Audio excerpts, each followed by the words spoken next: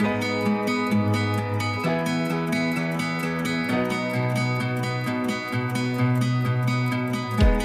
this morning, whether you're joining us on the radio or you're joining us in-house or you're joining us here in the house of worship at Erin Church of the Nazarene, I'm grateful to see you and I'm grateful to know that you're there. This morning, we're going to be talking about the nature of the Ten Commandments, but it's really going to roll into the New Testament. If you're one who likes to follow along in the Word, you're welcome to go to Matthew chapter 5. We'll be there in a little while.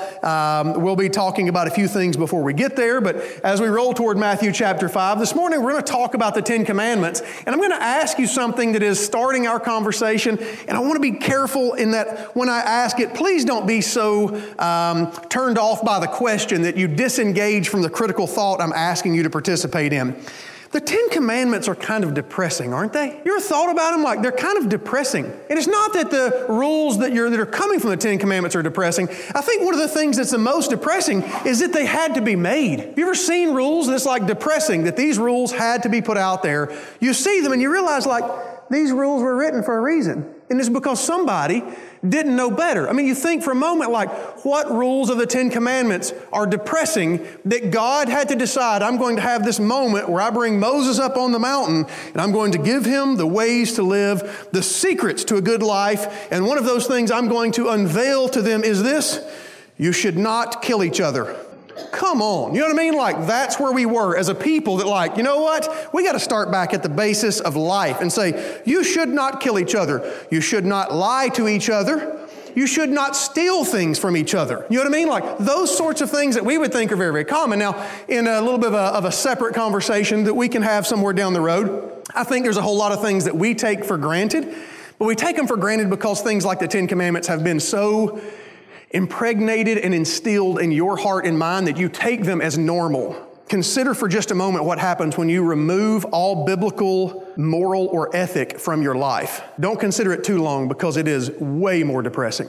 You operate in such a way, and I operate in such a way this morning, that the words, do not murder, do not steal, do not commit adultery, do not lie, those sorts of things, they're just given. Well, they're given because the rules were given to us a long time ago. But it's still very, very sad that God created humanity, and not really too far in the scheme of all of the humanity story, not too far down the story of humanity, God's like, ho, like, y'all got to stop for just a minute and let me give you the rules for life, okay? And in the rules for life are things as simple as y'all need to stop killing each other, and don't lie to each other, and don't be adulterous, and don't steal, those sorts of things. It's very, very depressing that they're there. Now, would you say this morning that we have done a good job in no longer having to worry about the unnecessary rules of life? I would suggest to you this morning, no, we have not, and I have proof and evidence of such. How many of you have seen the warning labels that come on various things in your life? One of the great memes I saw not long ago was a statement that said, when I was a kid, you could go to your local auto parts store and buy a book that would teach you how to rebuild an entire transmission. Today, the owner's manual says, do not drink the battery fluid. We are not the same. You know what I mean? Like, not the same type of people here. There's a few more that are a little bit more fun. This one came on a box for an iron, and the sign says, if you're on the radio, it says, do not iron. We're all wearing the shirt. Why in the world does that need to be put on? I would think there's some of this, y'all, like, if we believe in the principles, and there are some principles that are like of the evolutionary principles that are obvious to see around us of like how things learn and adapt. There are some things of evolution, I feel like just let nature happen. You know what I mean? Like, if you don't know not to iron a shirt with it on, then you probably should do it one time and you'll learn your lesson and you move on. That's a good thing, right? So don't iron your shirt while you're wearing it. Another one is a wheelbarrow, and the label on the wheelbarrow says, not intended for highway use. Hey, look, I was in college for a while, and I have a picture of what this looks like. Like, I'm just telling you, like, this got developed from some kids in college. That's what happened right there. There's another one of a stroller, and on the stroller it says, remove child before folding. Are you kidding me? Y'all know my truck when I get out of it every day. It says check for child in the back seat. It's for a reason. You know what I mean? Like, it's for a reason. The next one, this was found on a package of rat poison. It says has been found to cause cancer in lab mice. Probably the reason for the poison, okay? Now here's the last one that some of you can't believe I put it up there, but I thought it was really, really funny. Warning on a thermometer. Once used rectally, the thermometer should not be used orally. Let nature do its thing, y'all. Take the labels off, all right? Let it happen, okay? When you see these things, there are those rules that you're like, why in the world did we create rules like this? How in the world did it happen? And the reality is, it happened because sometimes we're dumb. Amen? Yeah. Folks, I have shut my own hand in a car door. You know what I mean? Like, I have hit my own thumb with a hammer. You know, like, I'm part of the reason that there have to be stupid rules out there is because we do these things sometimes. And when we do them, unfortunately, because of the litigious society we live in, people feel necessary to make rules. If you've ever been in a building and there are silly rules posted, the rules are there because someone has done something silly and now there's a rule, okay? I have to go back and tell you, one of the things I'm quite proud of is when I was in college, I was the reason for creating a new rule. Now, at the university I graduated from, you are not allowed to rappel off the side of buildings. There was not a rule when I got there, but now there is, okay? So no more tying up ropes and shimmying down the buildings because now that's against the rules. So there's some of those rules that are created because somebody did something and you're like, oh my gracious. So we have to create these very, very simple rules. Now, the goods and the bads of making the rules that we've had is that it makes things easy for us. Isn't life easy when you just have like some black and white rules that you have to play by? I mean, really, it is easy because it removes the thought from having to go through life because you just look for a simple code or an edict or statute that says, no, this is how we're supposed to do this. So then we do that. The downside of this is, though, when you have those simple rules, it sometimes removes or creates this black and white understanding, but it removes the people that think for themselves from the gene pool, so to speak. If you think and if you process sometimes, if you start relying on the rules that are printed, then it takes away the need for common sense. Like, I don't think there needs to be a sign on every car door in America that says, be careful, don't shut your fingers in this. But I've done it. You know what I mean? Like, I've done that, but I don't think that means that we need to have this rule that's there. The problem when we start creating all of those rules is that sometimes when we see all of those rules, we assume that as long as we're operating in such a way that doesn't infringe on those rules, then we're okay. So here's my question for you. I said earlier that the Ten Commandments are a bit depressing. The most depressing part of the Ten Commandments is that it was necessary, and then we'll swing a little bit further and say the more depressing part of it is that people thought that's where it ended. Well, as long as I don't kill, as long as I don't steal, as long as I don't, take someone else's wife or husband, those sorts of things, as long as I don't lie, then I'll be okay. And so it creates this like, as long as I don't cross this line and I stay right here, I'm okay. But just like shooting a free throw in a basketball game, where do you stand when you have a free throw line? With your toes practically on it. You know what I mean? Like, that's what rules oftentimes create, is a need to stand right at the edge of it and just make sure I'm not just barely going over it. Jesus speaks into this and he talks about how, you know what? The Ten Commandments are incomplete in their desires for humanity. They're incomplete in like what God really wanted from this. It's almost as if, listen, you've had the Ten Commandments, and I need you to know that like by living to that line, you are missing the mark on the bigger picture of what God was asking you to do. Matthew chapter 5 is where our text is, and this is where Jesus in the Sermon on the Mount has a bit of an interaction with and referencing the things that have taken place or have been stated within the Ten Commandments. Matthew chapter 5, beginning in verse 21. If you're in-house this morning, I'd invite you to stand for the reading of the Word. We'll read this first portion together, and then we'll have a seat, and we'll continue to talk for a little while. Matthew chapter 5, beginning in verse 21, is a lectionary text for the morning. You have heard that it was said to the people long ago, you shall not murder, and anyone who murders will be subject to judgment. But I tell you that anyone who is angry with a brother or sister will be subject to judgment. Again, anyone who says to a brother or sister, raka, which is a statement of contempt, is answerable to the court, and anyone who says, you fool, will be in danger of fire and of hell. God, we come before you this morning reading a passage that speaks toward the Ten Commandments, not in error or that they shouldn't be there, but that they are incomplete in nature. As we talk about the incompleteness of the Ten Commandments and how they call us to live life, would you challenge us through your Holy Spirit this morning? God, it is our prayer that we would not spend time necessarily in the words of human words, but that your Holy Spirit would compel, would speak, and then would convict us. In your Son's name we pray. Amen. And you may be seated. We have built a life around not crossing certain lines. And some of those lines are posted in real lines, and some of those lines are assumed lines. How many of you have been on a highway before and you understand that though the speed limit is posted at maybe 70 miles an hour, there's a little bit of a gray area in that you're probably not going to get pulled over. Well, I've even heard the phrase stated, 8 is fine and 9 you're mine. You ever heard that one? It was like 8 miles an hour over, you can get away with. 9 miles an hour over, you're getting a ticket. So whether you think about the 70 miles an hour and you think, hey, look, I can probably get away with the 75 or whatever, you still have a line there, right? That you're like, but I don't need to go 80, but I can probably get away with 75. And so you drive that way sometimes. Not all of you, I understand. Some of you in a 70 mile an hour zone are going 35, and you are dangerous to us all, okay? Whole nother sermon. But in the way going down the road, like you have that line that's like, I don't need to cross that line. And then you hit towns, I don't know, like Dover. What is a speeding ticket in Dover if it says 30 miles an hour? 30.1. You understand? Like 30.1, it's $250. That's what's coming. All right? I don't know how much it is today, but I happened to be with a pastor 10 years ago, and it was $225 15 years ago. All right? So like when you think about like the rules, but let me tell you this, I'm not faulting towns that like Dover that have a bit of a reputation for 31 and a 30. I'm not faulting them whatsoever, because in their defense, what does the sign say? 30. At 31, are you speeding? At 31, do you have any right to argue with that officer because he pulls you over at 31? Zero right. I don't care what you think you've gotten away with in other places going 75 and a 70. The fact that you are going over the posted speed limit, and they post it all over the place, all right? It's the 30, the 35, and the 45. The fact you're going 1 mile an hour over, when they pull you over, your response is, I'm sorry.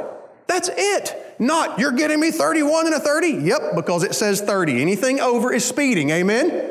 I hear you. Yes, I don't want to talk about it this morning, but that's the way it is. Okay, but we like to drive up to that line, right?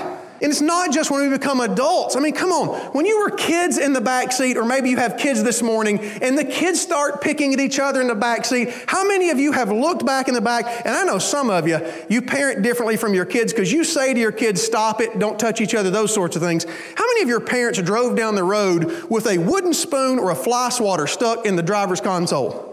You know what I mean? And if they came back with a wooden spoon or a fly swatter, they didn't even care what they were hitting. It was just general flopping the thing around back there, whipping it whatever it was, Like it just, whatever got smacked, and that's part of it, In the world today, whether it was that way or this way, you have this rule.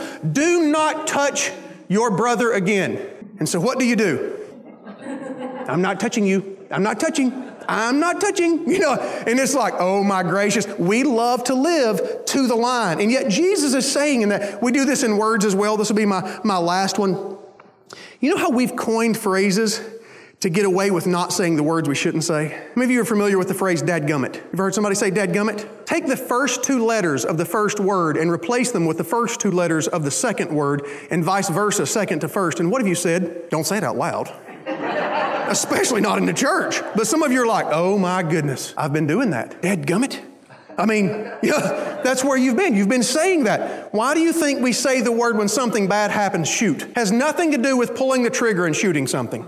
It's a getaway from another word. Shall I go on? I'm just saying, we have words that we've replaced so that we can stand on that line and say something without saying it. And we're like, that's how we exist. We have adopted in so many ways this way of saying like, I can get away with this. And what's happening is it doesn't just happen in that way because we've heard the 10 Commandments and then we hear things like, you should not murder. Yeah, but it doesn't say I shouldn't give them a good throttling. It doesn't say, do not murder does not say that I shouldn't think in my head about what I would do. Sometimes we skate by with this, if I weren't a Christian. And then we think about this extravagant thing that we would do. You understand? And then we come up with this whole scheme of what we would do. And Jesus is saying like, what are you doing? I'm not going to have adultery, but I don't mind having a little bit of fun in the process. Understand? Like, it's okay to flirt or it's okay to be flirted with, but I'm not going to step across that line and be one who commits adultery, right? I'm not going to commit adultery, but looking at these pictures doesn't necessarily mean I'm committing adultery, because commit adultery, I mean, we know what that act is, and this is not that. So it's not across the line. I'm just going to look at these things, right? And we do these things and we justify this stuff in our head. And for some reason, we act like God is okay with it. That like, well, because I didn't murder them, okay? Because I didn't commit adultery, because I didn't do the final whatever act of adultery is, as we oftentimes suppose it to be. But like, as long as I didn't do that one thing, then like, I'm still okay because I'm still on this side of the line. And Jesus is stepping back into this and telling them like, it's not about whether or not you cross the line. The fact you're trying to live in such a way that you can stand on the free throw line and still be good in life is a problem. Amen? That's not what the intent of all of this was. Jesus looks back at them and starts talking about them about, this is not necessarily about not crossing this line, folks.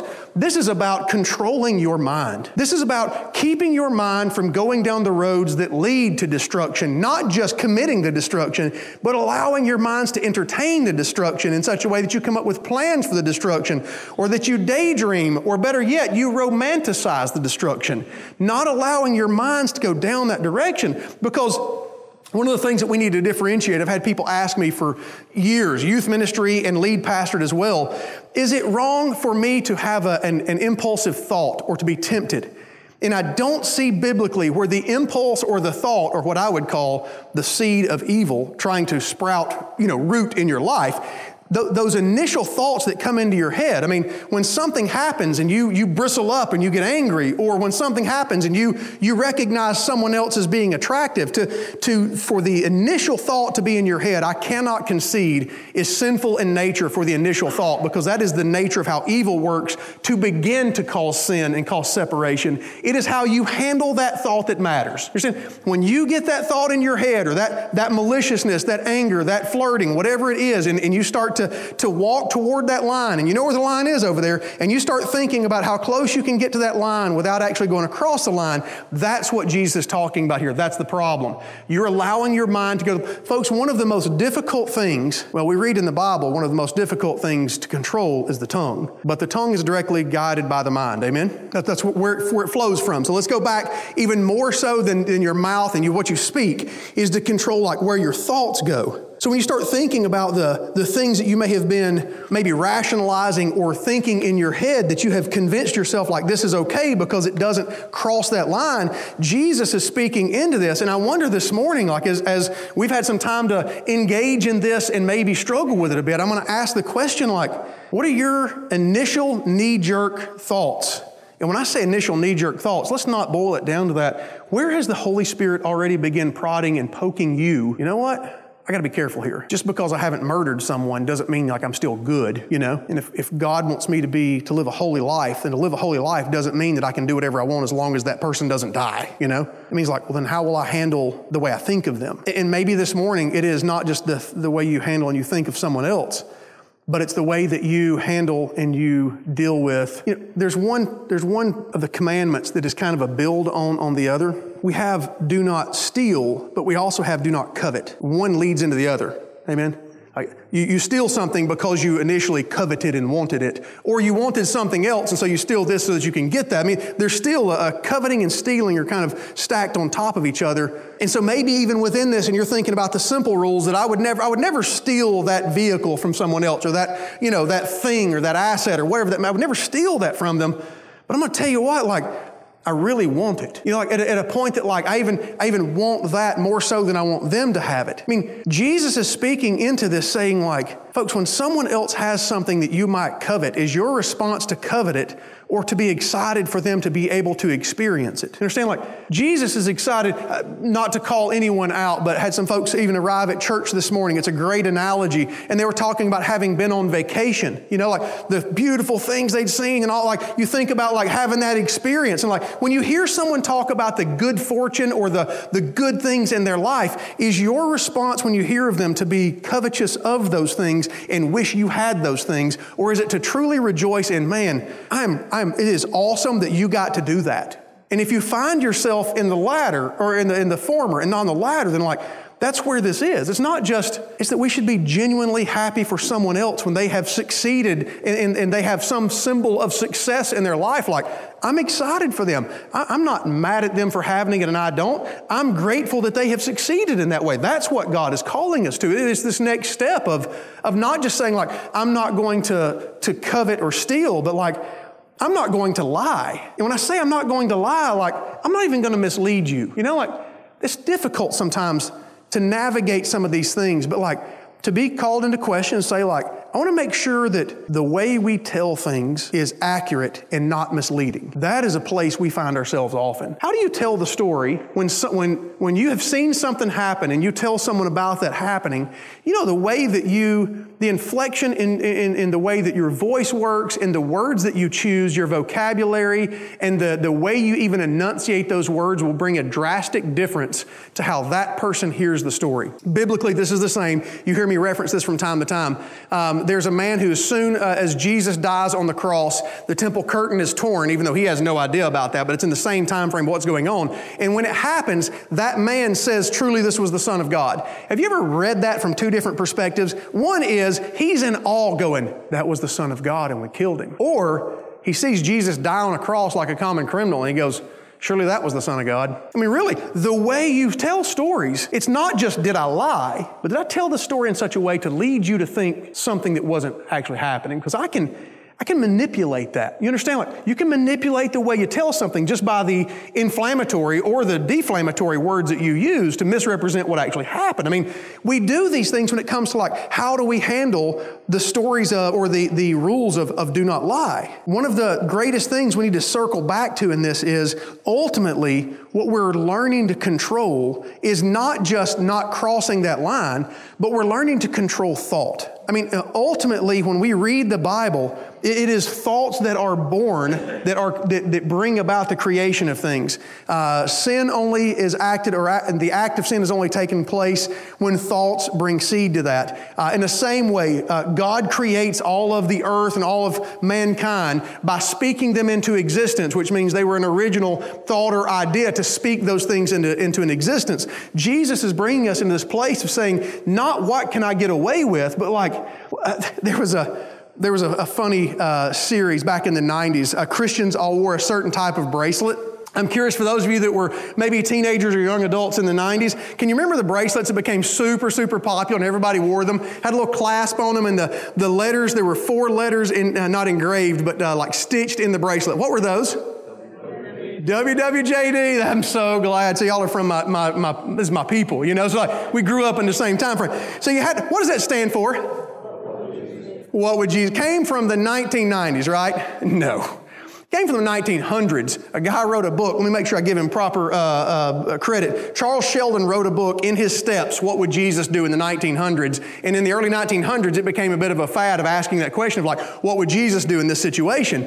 And so in the 90s, it was kind of a recreate. You know, sometimes great songs came out in the 70s or 80s, and then in the 90s and 2000s, they redo them. It's the same thing. We've been doing this for a long time. And in the story or in this what Jesus is communicating, it's not just like this is the rule and don't cross the line, but one of the things that should be in our mind is like, how would Jesus handle this situation? I don't like cliches, and I don't want to encourage us to all go to Amazon and buy bracelets again like we did in the 90s. Okay, well, I didn't buy them on Amazon in the 90s, but you know what I mean. We don't want to recreate that for the sake of vanity, but we want to ask the question like, there was some really good truth to those bracelets. Like, how should I be handling this life? It's not about, am I breaking the 10 Commandments? But the better question is like, how did Jesus handle these situations? What is the way that Christ would have handled these things? I think sometimes we've fallen into a trap of asking the question, am I crossing the line? When the reality is we should be asking a better question, that is, am I making God happy in the way I'm responding? Am I pleasing? Maybe not even happy is the right word, but is my action response, and even better yet, is my thought pleasing to God? I think that's a good line for us. Now, he doesn't stop here, and we'll take just a couple of minutes because that's what we have left.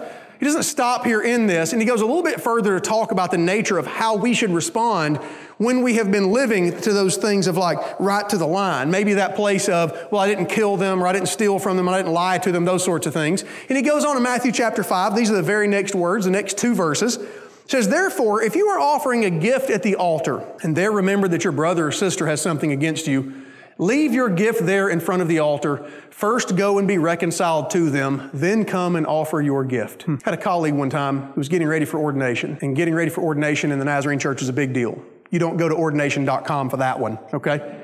I know some of you have been officiated or have been officially given permission to officiate weddings because you went to ordain.com and you got some piece of paper. We are not the same. All right. This is a long process, not an application online and then you pay your $20 and you're done. And so he's getting ready for the long process. And yet he had confided that there was significant failure and mistake in his existing life within those months. And so in a conversation, there was discussion between several of us and some of his trusted confidants. And we sat around talking and made the decision, like, man, wouldn't ordination mean more if you spent a bit of time in restitution, in making things right, so that when you came to the floor of an assembly and someone in our church puts their hands on your head and prays over you and symbolically ordains you in the Church of the Nazarene, wouldn't it mean more having cleared those things up than walking to that altar with still a heavy burden on your shoulders? Not that we went there with some ultimatum of we're going to wreck your life and tell everybody. Not even close. Not even in our thoughts. But man, when you come to that place of ordination, it should be good, pure, clean, nice. There's a bit of a challenge in this. And I know there's caveats to this, and sometimes people remain mad whether you try to straighten things up, and maybe you've tried to straighten things up and it didn't work.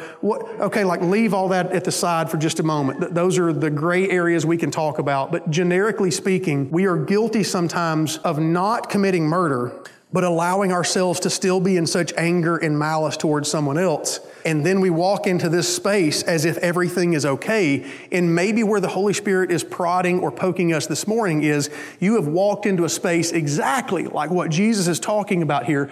And you've done so in such a way that there is still such anger and malice in your heart that you really need to go straighten those things up. I'm not saying right now that you need to just get up and leave the sanctuary, but I'm going to tell you what, it would be a very holy move if you felt so moved, okay? It would be okay. And as a matter of fact, it probably should be represented not with I wonder what they did, but applause and thank you for living that out in front of us, that you've been so convicted that I'm not taking this another moment. I'm going to go handle this. I'm just saying that's how sincere and real this is. And so my question for you is this. As we read Jesus speak about, I challenge you with the inadequacies of the Ten Commandments, as Jesus is speaking toward those things, about those next steps of what it means to live a holy life, are there those places that you need to clean up your thoughts, that you need to clean up the way that you allow those thoughts to develop in your heart? And are there those places where maybe there needs to be a bit of a conversation or an attempt, or maybe even a reattempt at making things right? I can't tell you exactly what the Holy Spirit is saying in this moment, nor should I ever try. Amen? This is where the Holy Spirit does the Holy Spirit's work. The Word of God has been proclaimed, and now the Holy Spirit will work on your heart and mind and saying, where should I work at not towing that line any longer? God, we come before you this morning regretful and sorry for the moments, the spaces, the places, and the scenarios that we have towed that line while taking a bit of pride and solace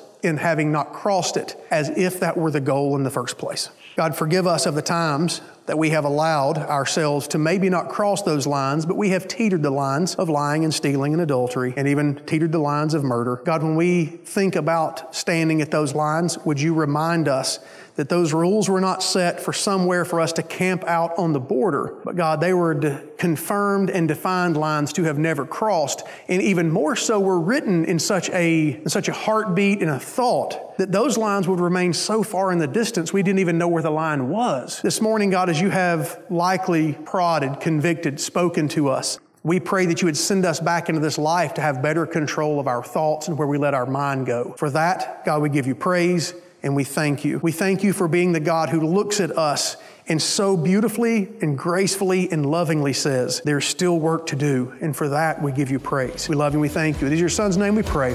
Amen. Amen.